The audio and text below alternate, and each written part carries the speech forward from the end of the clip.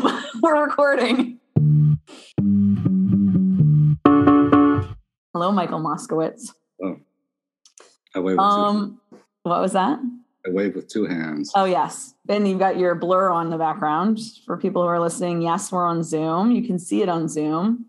And thank you, by the way, for agreeing to be on camera. I know it's not your favorite thing to do, so I'm honored. Mm. Michael has a very fascinating background. I've known him for many, many years. He, when I first met him, was an editor of a local magazine called Toto. Was that local to San Francisco? That was a really long time ago. If only. And then he created something that was amazing called the Bureau of Trade. Whatever happened to that? Got bought. And then it was forcibly shut down. Well, that's a good out, right? Yeah, no, it's great. It was life-changing. Was that bought by eBay? Did they buy it? Yeah. Okay.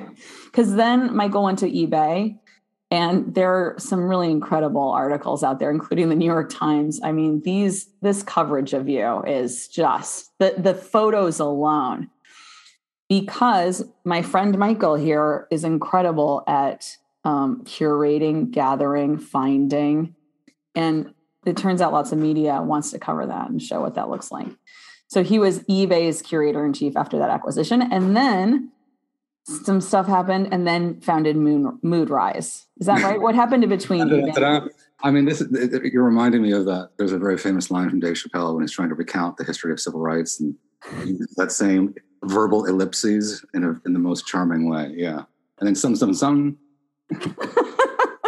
That's how I skirt around the parts I don't know. I try to charm my way out of it. But yes, then I knew. But though we've been friends for a long time, we didn't get to see each other for a long time because worlds were, I was having babies. Baby. Michael is not having a baby. And then he started this really amazing app called Moodrise, which was really up my alley, which is highly focused on neurotransmitters and how to safely medicate yourself with your own neurotransmitter. I'm sure you have like a nice little pitch. What is like the line of Moodrise?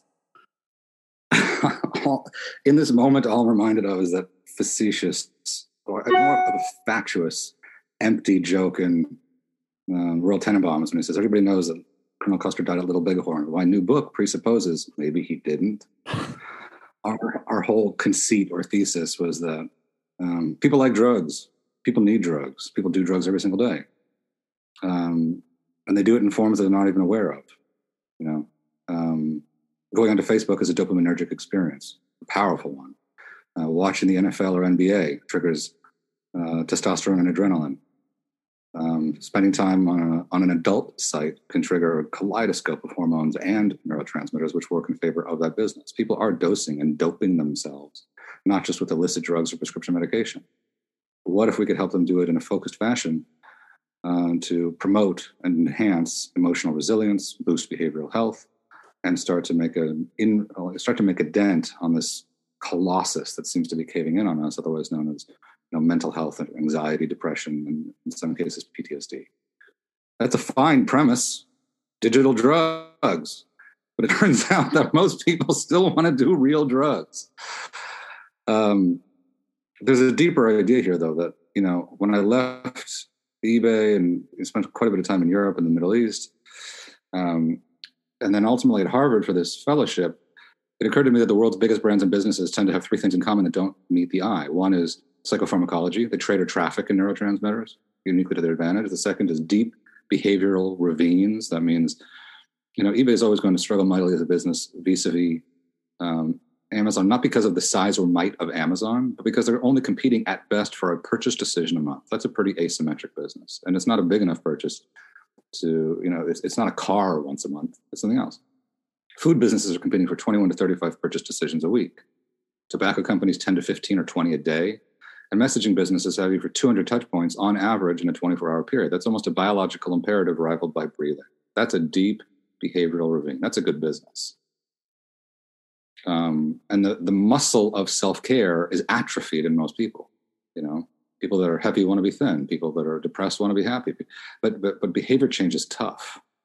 And so is it atrophied, or they didn't even ever have it? I mean, I think it depends. Some people have called our generation, yours and mine, digital natives, but I think, or forgive me, the new generation digital natives, it's not true. We're all digital orphans. We're never learning the basics. Digital natives. Let's pretend to be younger than we are. I need a vape pen in my hand then. And I need to be wearing a different t-shirt, I think. Probably. Michael, you're incredible, because I feel like I could ask you a question and then travel with you. It's almost like a drug experience to just hear you answer a question, because I get to just like follow along, which I love. And I always appreciate about you. But my question for you around this premise is, do you think it's hard to convince people that that's true around the neurotransmitters, or that's a perceived issue? Like what, or is it, I don't care about self-care? Yeah, let me call bullshit on myself. I think there's several issues. One is that if you grew up in the United States, I mean, as much I've spent almost a decade overseas between Europe and the Middle East, but I grew up in the US. I went to many different boarding schools, but at grade school or in grammar school, every single classroom, K through 6, had at least an American flag, a picture of the president, the alphabet, simple numbers, a Mercator map, and things that you just needed to sort of absorb by dint of exposure. I find it surprising that we don't yet have, not fault, courtesy, or as a function of new science, but based on the intelligence and wisdom of educators. Simple symbols in these classrooms, teaching kids the basics, just the basics of digital hygiene, when to partake and when to abstain, digital literacy, what these things do to and for you, and digital nutrition, how to sort of interpret the ingredients in what you watch and consume. Science is there. Is it hyper-specific? No, so again, let me call it bullshit. You and I might find, the pathways and the neurotransmitters involved in an experience that erupts in laughter are similar from person to person, but the material that triggers that reaction is different. And so what you find funny, I might not. The pathways are the same. And so there are, I think, legitimate skeptics who take a look at some of the things we've done with neurotransmitter analytics, like X-ray vision for YouTube, and say, how can you be so sure that Dave Chappelle produces this combination when Kevin Hart produces, if Dave Chappelle produces X and Kevin Hart produces Y? You would have to validate and verify that under a PET scan, not even under fMRI. Right. And it's going to change from person to person. But if we can have a general sense of direction based on a mountain of highly cited... The majority of people would respond this way. The majority of people we're seeing tend to go this way. Right. But and there are exceptions, but again, the normative response is pretty powerful. So if most people respond to cute puppy videos or adorable cat videos or evidence and video images of people being kind to one another, that produces or releases oxytocin, the love and bonding molecule. Well, what if you had a traumatic experience with a dog like my dad did when he was 7? Would it trigger norepinephrine? Would it fail to produce this inadequate dose? Right. But as general, you don't need Google Maps to get you to New York. If you just generally head east, you'll get there. What's interesting to me is it's a combination of the neurotransmitter and the understanding how you feel, right? Like your dad would know. If your dad knows this causes stress in me, that's norepinephrine, you kind of like start to educate yourself, right? That's right. You start to understand what you're feeling, and then you understand the neurotransmitter. Do you think that knowing and understanding, since I've learned about neurotransmitters, I found myself, I wonder if it almost boosts it for me, because I'm like, oh, oxytocin. Here's this dog. I'm hugging him. Oxytocin. I'm feeling it. I wonder about the self-knowledge around how you're feeling and the neurotransmitters. That's just interesting to me. Priming is an important effect, but so is placebo. And yet we've seen evidence that this has a much greater impact than any basic placebo. The challenge is doing this at scale, because the kinds of results that you're able to derive from watching a single episode of Ted Lasso, do they diminish if you're binging? Are they sustained when they're binging? I only mention it because it's like a feel-good comedy. Yeah. Oh yeah, absolutely. Do you feel like you're ahead of your time? I assume like you're thinking about something that I feel like will really come into its own as our ability to map that information also comes into its own. Yeah, well, I think the challenge is, number one, it's not going to come from regulators in Washington. I even have a friend who sits on the FTC, and he's fascinated by what we're doing, but they don't want to get involved in this fight. And it's not going to come from the CDC because it's not really what they do. I always imagine that in some cases, not in all, sometimes industry can't regulate itself. Sometimes it can. And I thought that, if you think about media, it's just doing a disservice to its readership or to its followership by weaponizing content and producing ill outcomes. That's right. For the country, for local communities, and even for their own business model. They're driving people away. They don't yet have an appetite to do things differently. They wouldn't know how. They're terribly afraid of altering the model. Then you think of pharma. Pharma is big, fat, and happy. And behavioral health only accounts for a very small percentage of their total business. They're more interested in cancer-fighting interventions, diabetes, or diabetes management care, and others. They would rather spend $50 million on developing a proprietary molecule than $5 million acquiring something to feed this new emerging vertical known as digital nutrition, or to call it digital therapeutics. Okay, so pharma doesn't want to do it. And publishers don't want to do it. The platforms don't want to do it. Because they're not incentivized. No one's incentivized. Although, you could imagine if you were the first publisher to want to do this, that you could imagine that if you were able to say this content in 95% of the people leads to this outcome, that seems like it could be very powerful. I agree, but again, I'll call bullshit on myself. Didn't Good Magazine try and do this to some degree? Yeah. Isn't the Dodo doing this using oxytocin to some degree? But where I take issue is because I detest and loathe advocacy journalism like Blackfish. I know that they're treating these animals like shit. I don't go to SeaWorld. No one I know goes to SeaWorld. Now I have existential dread and intestinal distress. What the fuck do you want me to do about it? This reminds me of a joke from one of my favorite comedians, Nate Bargatze, who has this. He says, who you don't really want to follow on Twitter is Leonardo DiCaprio. He's always talking about the sharks getting killed. And I'm always like, yeah, I'm not going to kill a shark. Right. That's exactly right.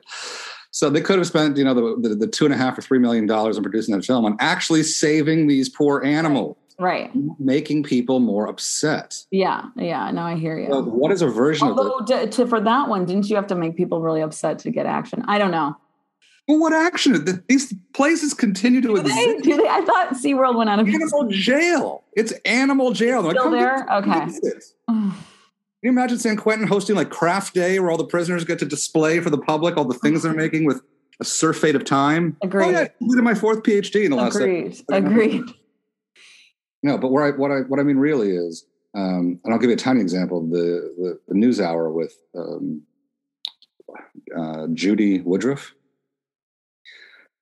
For all intents and purposes, or at least for the sake of the argument, they're generally quite centrist. They try to be as balanced as they can.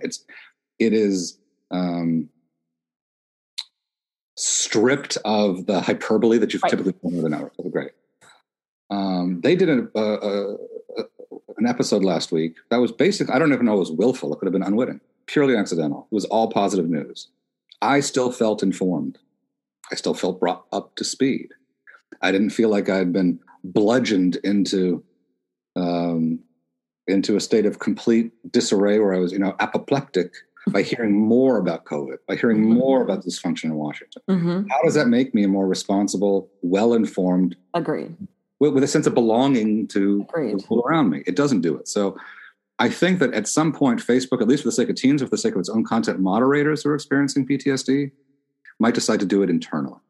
I don't think that you can do something like this with Twitter for a variety of reasons. 30,000 years of evolution have landed us in a position where we know sort of intuitively that if you start screaming epithets at a stranger at a coffee shop, they're going to drag you away to jail. But on Twitter, there's no way to drag that insane person away. And in fact, he's elevated to the like this hagiography of the hallowed and the holy. So I don't have any thesis about how you can combat it. What I do believe is that there are going to be companion pieces that in the future and in the very near future, people who are in conventional therapeutic regimes or who are on prescription meds will also be using digital therapeutics, or call them, digital nutrition as a companion piece to improve. I think I already am. I think that is me. I think you just described me. That is how I think it needs to be easier to do. I think it also needs to be easier to navigate for content when you don't know what to watch. Netflix is giving you descriptions, sexual content, smoking. Mm-hmm. Okay, if I need to keep an adolescent out of the room, fine. But if I need to know how I'm going to feel at the end of the, I have no signal. I don't know how this makes me feel. I totally agree with you, Michael. Like, I'm always thinking that with I work at Pinterest, as you know, and I always think about that with how we organize content. And how couldn't we organize it around what you'll feel? Because isn't that what you're kind of interested in as you think about it? Well, my only insight before landing on this project was that I remember in the 5th or 6th grade, there was a science experiment trying to teach you about surface tension in water. And so you fill a Petri dish, you sprinkle pencil shavings on top, and you administer a single drop of soap. And it pulls the tension apart. It pulls all the detritus to the sides. And what occurred to me was that, we tend to think of life as a nonlinear journey, reified or pushed through the lens of story to make sense of, this cruel masquerade. But that's uniquely human to some. And not that we're the only species that has story. We're not. Whales are reputed to have story conveyed via song.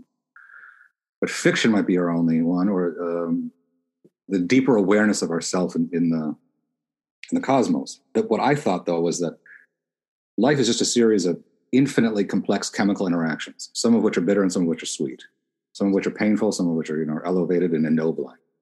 But if you can begin to change the chemistry, then you can begin to change the narrative.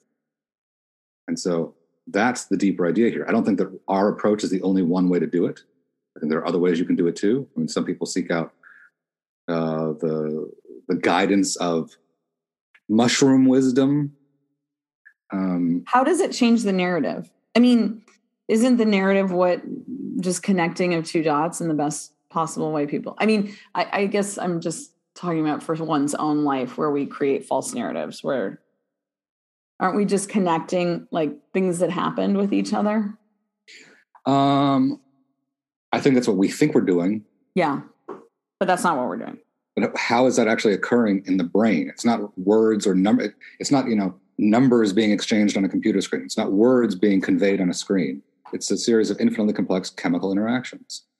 And what was that old pat piece of wisdom? And I generally hate platitudes, but it can at least serve to illustrate this point that, you can't change history, but with enough understanding, you can remove the venom from it. Do that. If it becomes less painful, then the story you begin to tell yourself is actually quite different. Your experience life is quite different. Chris, it's such a terrible joke. Daniel Tosh has a joke where he says, I don't know if I'm ready to be a father. There's a very narrow line between beating a kid just enough that he produces an album as genius as Thriller, but not so much that he fucks children. Right. I don't know if I could find that line.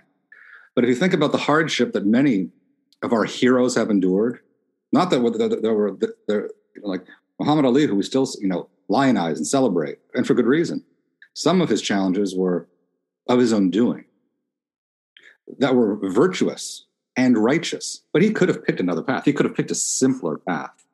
I'm talking about people who grow up not just, having, with parents who are reduced to penury and, fighting for their meal, or, dancing for their dinner, but the stories they tell themselves about how fortifying those experiences were, who treat it as trauma, and the victimization narrative, I think, can change depending on how we treat ourselves. So I think that's a really good point. And I feel that point about anxiety. I mean, when I see, I am a big advocate, anti-advocate. I advocate against the idea that anxiety is helping you. And it is a widespread idea that anxiety is helping you. I think, short periods of anxiety are deeply biologically programmed, right? The truth is what I mean by anxiety is not right. I do not mean the burst. I mean disordered level of anxiety. That's right. It's also known as the perennial Jewish condition. And probably for good reason, because we have enemies everywhere. Even the paranoid have enemies. It's true. What do you think, Michael? You've been working on this now for quite some time. You've been thinking about it even longer. Like how has your own behavior changed or has it? We're talking about mental health. I'm starting to think that, Tom Cruise is right, that therapy is bullshit. I mean, listen, does Tom Cruise think therapy is bullshit, or does he think pharmaceuticals are bullshit? No, he thinks therapy. Don't you remember the interview with Matt Lauer? I'm thinking of I know Brooke Shields. He took on Brooke Shields for going on SSRIs. That's what I remember. Well, I think he believes that the entire edifice of... Now, Scientology believes that they replace therapy. Maybe they do. I haven't studied Scientology. I have. And they do, like many cults, they do intense clearing sessions. Right. Maybe they were. I mean, we're always... I guess the question is, how are people in Scientology doing? Are they doing well? Like, what was the outcome of these sessions for these people? I really wouldn't know. But I think there are many different paths. People are always critiquing, either worshiping or critiquing the finger rather than looking at the direction it's pointed. That's a very powerful path.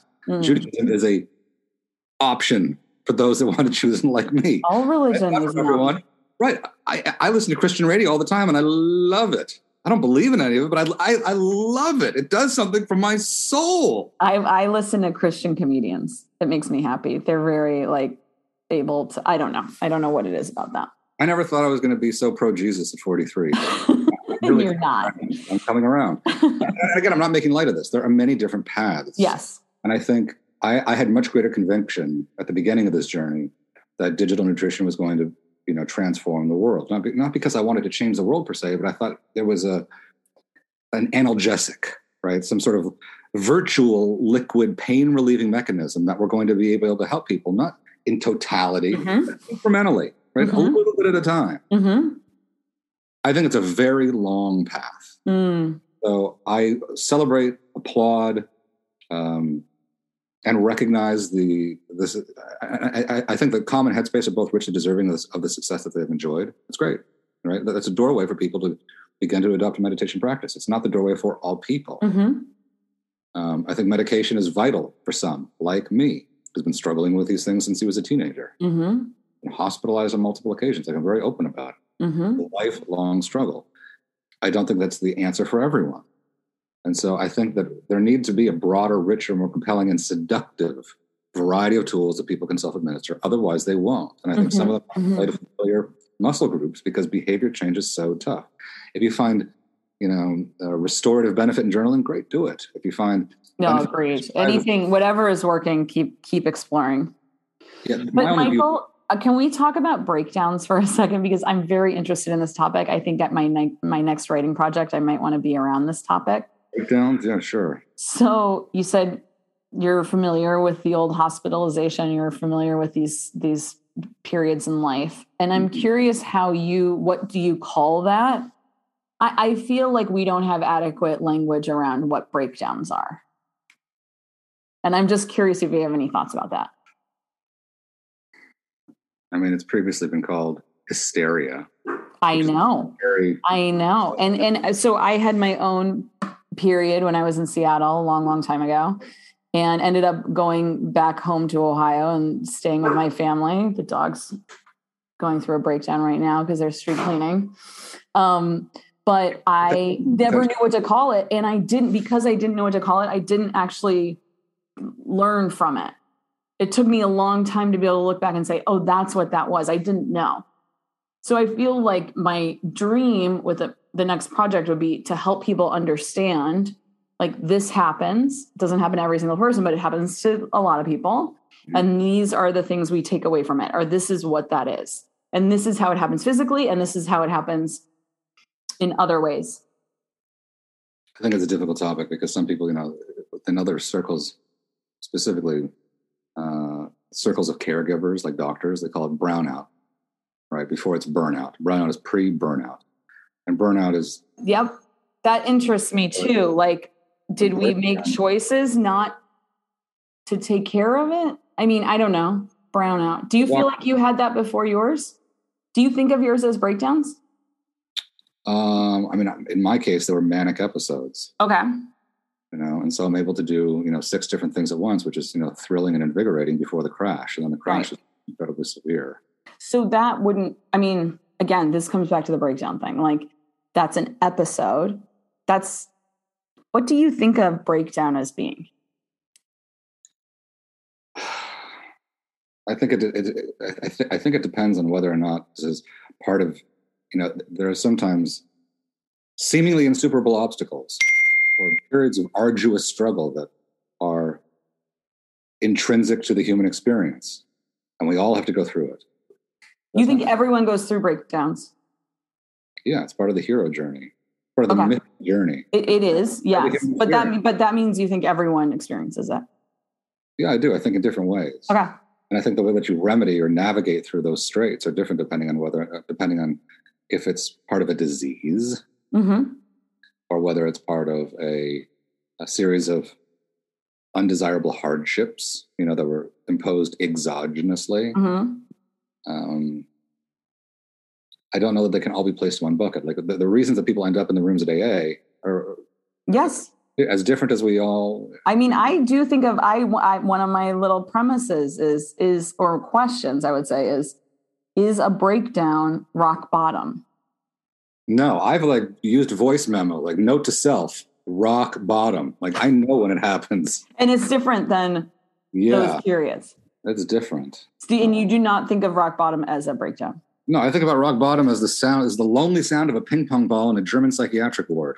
That is rock bottom. I can tell you from personal experience. You that happened to you? Mm-hmm. A German wow. Yeah. I could unpack that for ages, but yeah, I mean, these things do happen. I don't know. I mean, listen, the truth of the matter is, as somebody who has been struggling with mental health their entire life, I am so sick of talking mental health. I never even intended to start a mental health company. What? I don't blame you. It can be very boring and very repetitive and also stressful and also depressing. Or self-righteous. I'm tired of all these, it's so brave. No, it's not. It's not brave. I don't say any of that. And I agree with you. A child from a burning building. I agree with you. But my curiosity or my desire, maybe a control thing where I want people to talk about things differently. And so maybe if I present alternative ways, that'll happen. And again, my thing with breakdown is the same thing. Why didn't I understand it back then? Why didn't I know it was happening? What words do we use? I mean, I had a friend who a couple months ago went through this period where I had to go sleep at her house for a few days. It was chemical, but it's also, she stopped functioning and it shocked her. She just didn't know that was possible, but it did happen. Yeah. Well, it shows that you're the kind of friend that you are. And so that can be seen either as a breakdown or a clarification of the people that matter most in your life. That's true. And then a lot of that stuff does, of course, come out in those moments. But, listen, life was never meant to be, and everyone compares, American highways to the Autobahn. The Autobahn is not that great. You can go fast, but it's kind of fucked up too. It's not that smooth. It's not an F1 track. Isn't? I don't even know. I have driven on it, but it was a long time ago. I don't remember anything. No, I mean, you can just drive really fast, but it's also... Is everyone really fast on the Autobahn? Is that not everyone? Not everyone. Some people are. Some people are not. You got to get the hell out of the way if you're not. Yeah. But we somehow assume, and I think this is a gross mischaracterization, or at least it's a pernicious assumption about life, that if you're doing things right, there's no hardship. Shit. It's always going to be hard. Yeah. But there's hard that you can endure. There's hard that makes you feel trampled underfoot. And then there's hard where, the goddamn vending machine is on top of your body and you need help. The only reason I'm reminded of this is, spending the spring in Morocco where the social mores around COVID were vastly different. You know why? Not because they didn't understand, because they didn't believe that a mask alone, it's choice if you want to wear one, but that you're not in control of your life. Whether you live or die is not entirely within your control. And the richness of your life is not also defined by money. It took me a second to realize, oh my God, right, it's a non-capitalist country. Because there's still trade, still investment, still real estate speculation, there's all those things. But the values are not centered around capitalist production. And don't get me wrong, I'm an unapologetic capitalist, but there's something really refreshing about concentrating your values in a different vertical, or entertaining and meditating on a profoundly different set of values. I think that some of these self-serving, onanistic, or solipsistic pursuits in the US are precisely what drive people into spiritual crises that unfurl or deteriorate from spiritual crises into mental health issues. You're right. Yeah. And I don't think I'm alone in saying that. I don't have a definitive remedy in mind for everyone that seems to be dealing with this, or at least confessing to struggle with this more openly than they did 10 or 15 years ago. But I do believe that, and I've said this before, that clinicians and clergy don't see eye to eye on almost any subject except for one: human health and prosperity. That it's comprised of diet, sleep, exercise, interpersonal relationships, and vocation. That's true everywhere. My only assertion was that in the world that we're now occupying and living in or navigating through, there's now a sixth, which is digital nutrition. If we're spending between 6 and 11 hours every single day or more during COVID consuming these materials, and they're having a known and often, not always, often negative impact on mood or your ability to cope, then we should be more mindful of what we're watching, why we're watching it, and when. The when is also key. You know, I don't do a good job of this. I watch content before going to sleep every night to my own regret and chagrin. Because you think it affects your sleep. Yeah, of course. And if you don't get the sleep right, we mentioned sleep as one of the pieces. And you're not getting the diet right, which we mentioned as one of the pieces. And so, you know, would everyone be better off if we threw our phone into the goddamn pond? Of course, but no one's going to do it. You know, and there's a lot of powerful things that you can do with it, but exercising that discipline is very, very, very, very difficult. But I do think that looking at content through this new lens, and all right, how is this going to make me feel? What is the basis of it? Like, you know, is it going to likely trigger the release of oxytocin, or GABA for calm and tranquility, or dopamine for self-conscious reward, maybe not too much dopamine, or testosterone for energy, or even listening to music in a similar fashion to get more work, or to get more value out of your time at the gym, or deeper concentration when you're trying to produce work. I think at least having it as a reference point is critically important. As for the rest of behavioral health, have you gotten sick of? Are you sick of digital? This obviously was like a huge rallying call for you, and you started working on it. Have you gotten sick of the topic, or are you still really into the topic, the digital nutrition idea? Well, I wish I could be more revealing, but I don't want to ever, you know, cast aspersions about other people or companies that have been supportive of me. So, you do think it's still very important. I mean, not just that you think it's important, but you have energy to give towards this topic still. Because I'm also wondering what your energy is moving towards, just in terms of your own interests around this, like next. Yeah, I mean, I have a lot of other interests. I know you do.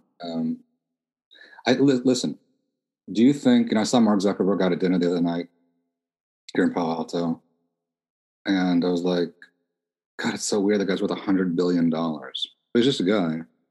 He's no better or worse than people make him out to sound. You know, he's devil incarnate. He's just a guy. He's a guy. Is he smart? Of course he's smart. He's also intensely lucky. That's right. How many violent kicks to the nuts did, outside of grammar in high school, did he take for Facebook to be successful? I wouldn't even be able to tell you.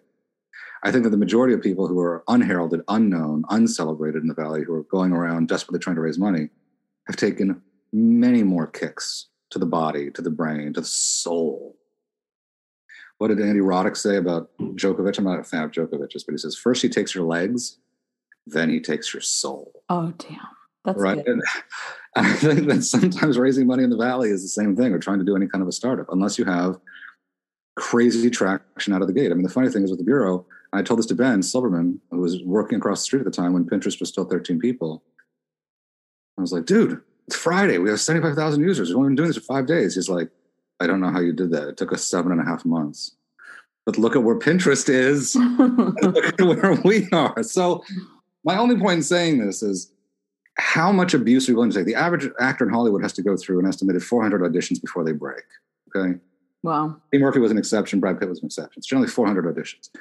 If you can get 50 auditions a year, that's a long time. If you can miraculously get 100 auditions a year, then you can do it in 4 years. But that typically doesn't happen. How much abuse, neglect, and rejection can you possibly stomach? And on a topic like this, you know, which is huge, somebody's going to solve it. Somebody much smarter than me. It's going to be a neuroscience. Or equally smart to you. I mean, that's the thing. The timing might be different. They may be lucky in a different way. You're right. You're right. But listen, you're right about endurance. I mean, that it does sort of just seem like, I think that about my own work. I mean, it's an endurance game. Do I keep having the energy and the excitement to do this? Well, some of that is governed by other people. Yeah. And it can be exciting to work in small teams, right? And they're wedded to one another. I'm permanently in debt to the team that sacrificed so much the last 4 years. I worked for nothing, pennies, and stuck by me. They're the best people on earth. I love them to death. There's nothing I wouldn't do for them. But at some point, when it's just you in the field lying in wait with one rifle, one bullet for one kill, and you've been waiting for years for that one kill, you start to wonder whether it's worth wandering back to camp for refreshments. I mean, that's sort of the enduring lesson about the Taliban is strategic rest. These guys take 6 months off. They do? Every year, and then they come back for a fighting season. I didn't know that. So, yes. So the Taliban is only on 6 months. Players would be at the NFL today if they didn't take 6 months off. None. They couldn't field a team. So I think it's time to just take a breather, do some laundry. Yeah, you know? I support this. You know, I've trimmed my beard back from Taliban lengths to, say, modern airborne terrorist length. Yeah. And because the TSA was just giving me too much grief. You, sir, have been selected for an entirely random security. It's random. No, I think it's very, very important, but I also wonder whether, and I really do mean this, I think that it's going to be solved by somebody like Sean Rad, who's working on a new ring, because he has so much resource. And I don't think it's going to be solved from within the industry with people, you know, who, with all due respect, you know, the MD, PhDs at Johns Hopkins, Stanford, Harvard, fill in the blank, brilliant people, and you need them as a chief scientist medical officer.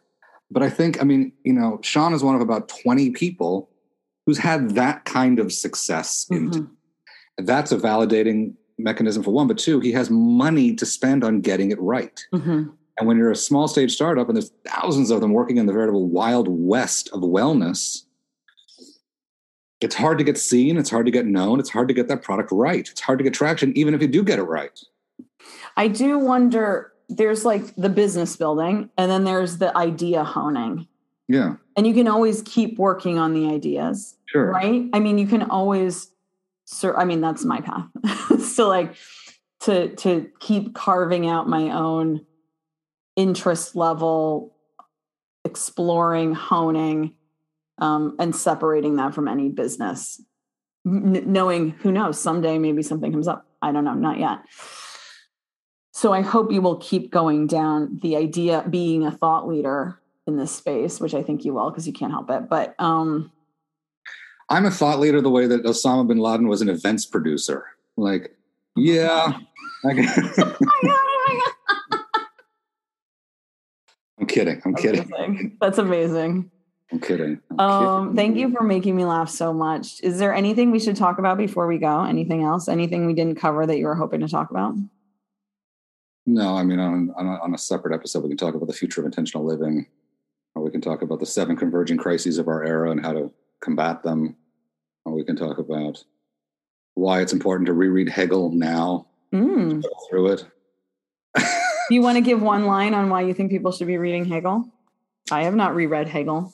Yeah, that Hernan, who's the director of SciArc, which is the architecture school at USC, pointed out recently that the only theories left are conspiracy theories. But we still need frameworks for understanding the corporal world and new frameworks, because everything appears to be up for grabs at the moment. And I feel like there's a lot to be harvested from the canon that being thought about or talked about outside of undergraduate classrooms or completely obscure postgraduate papers, you know, that sit in journals written by 6 or 7 other people. And so there doesn't feel like a better moment to sort of revisit some of those things than now. I wouldn't have said that 5 or 6 years ago, no way. But I would say that now. It sounds like I need to scrounge up some money to pay you to write about the canon. I really want to hear more about this. This is interesting. I mean, what should be read? How? What's an approach to that? Or we can read Marco Rubio's autobiography called Pamphlet, Yeah, those are good choices. I don't know. It's one or the other, really, right? It's like not even. That's wrong. But listen, I really thank you for having me on. I hope that anybody who's listening who's struggling with mental health finds the help and support they need from friends and family and from professionals. And listen, I only make light of it because jokes come from pain, right? And that's the way that we can sort of rise above the crude charade we call life. It does come back to knowing there are lots of other people out there and that you are not alone. That's the core. Thank you, Michael. Thank you for having me. Nice to see you. Nice to see you.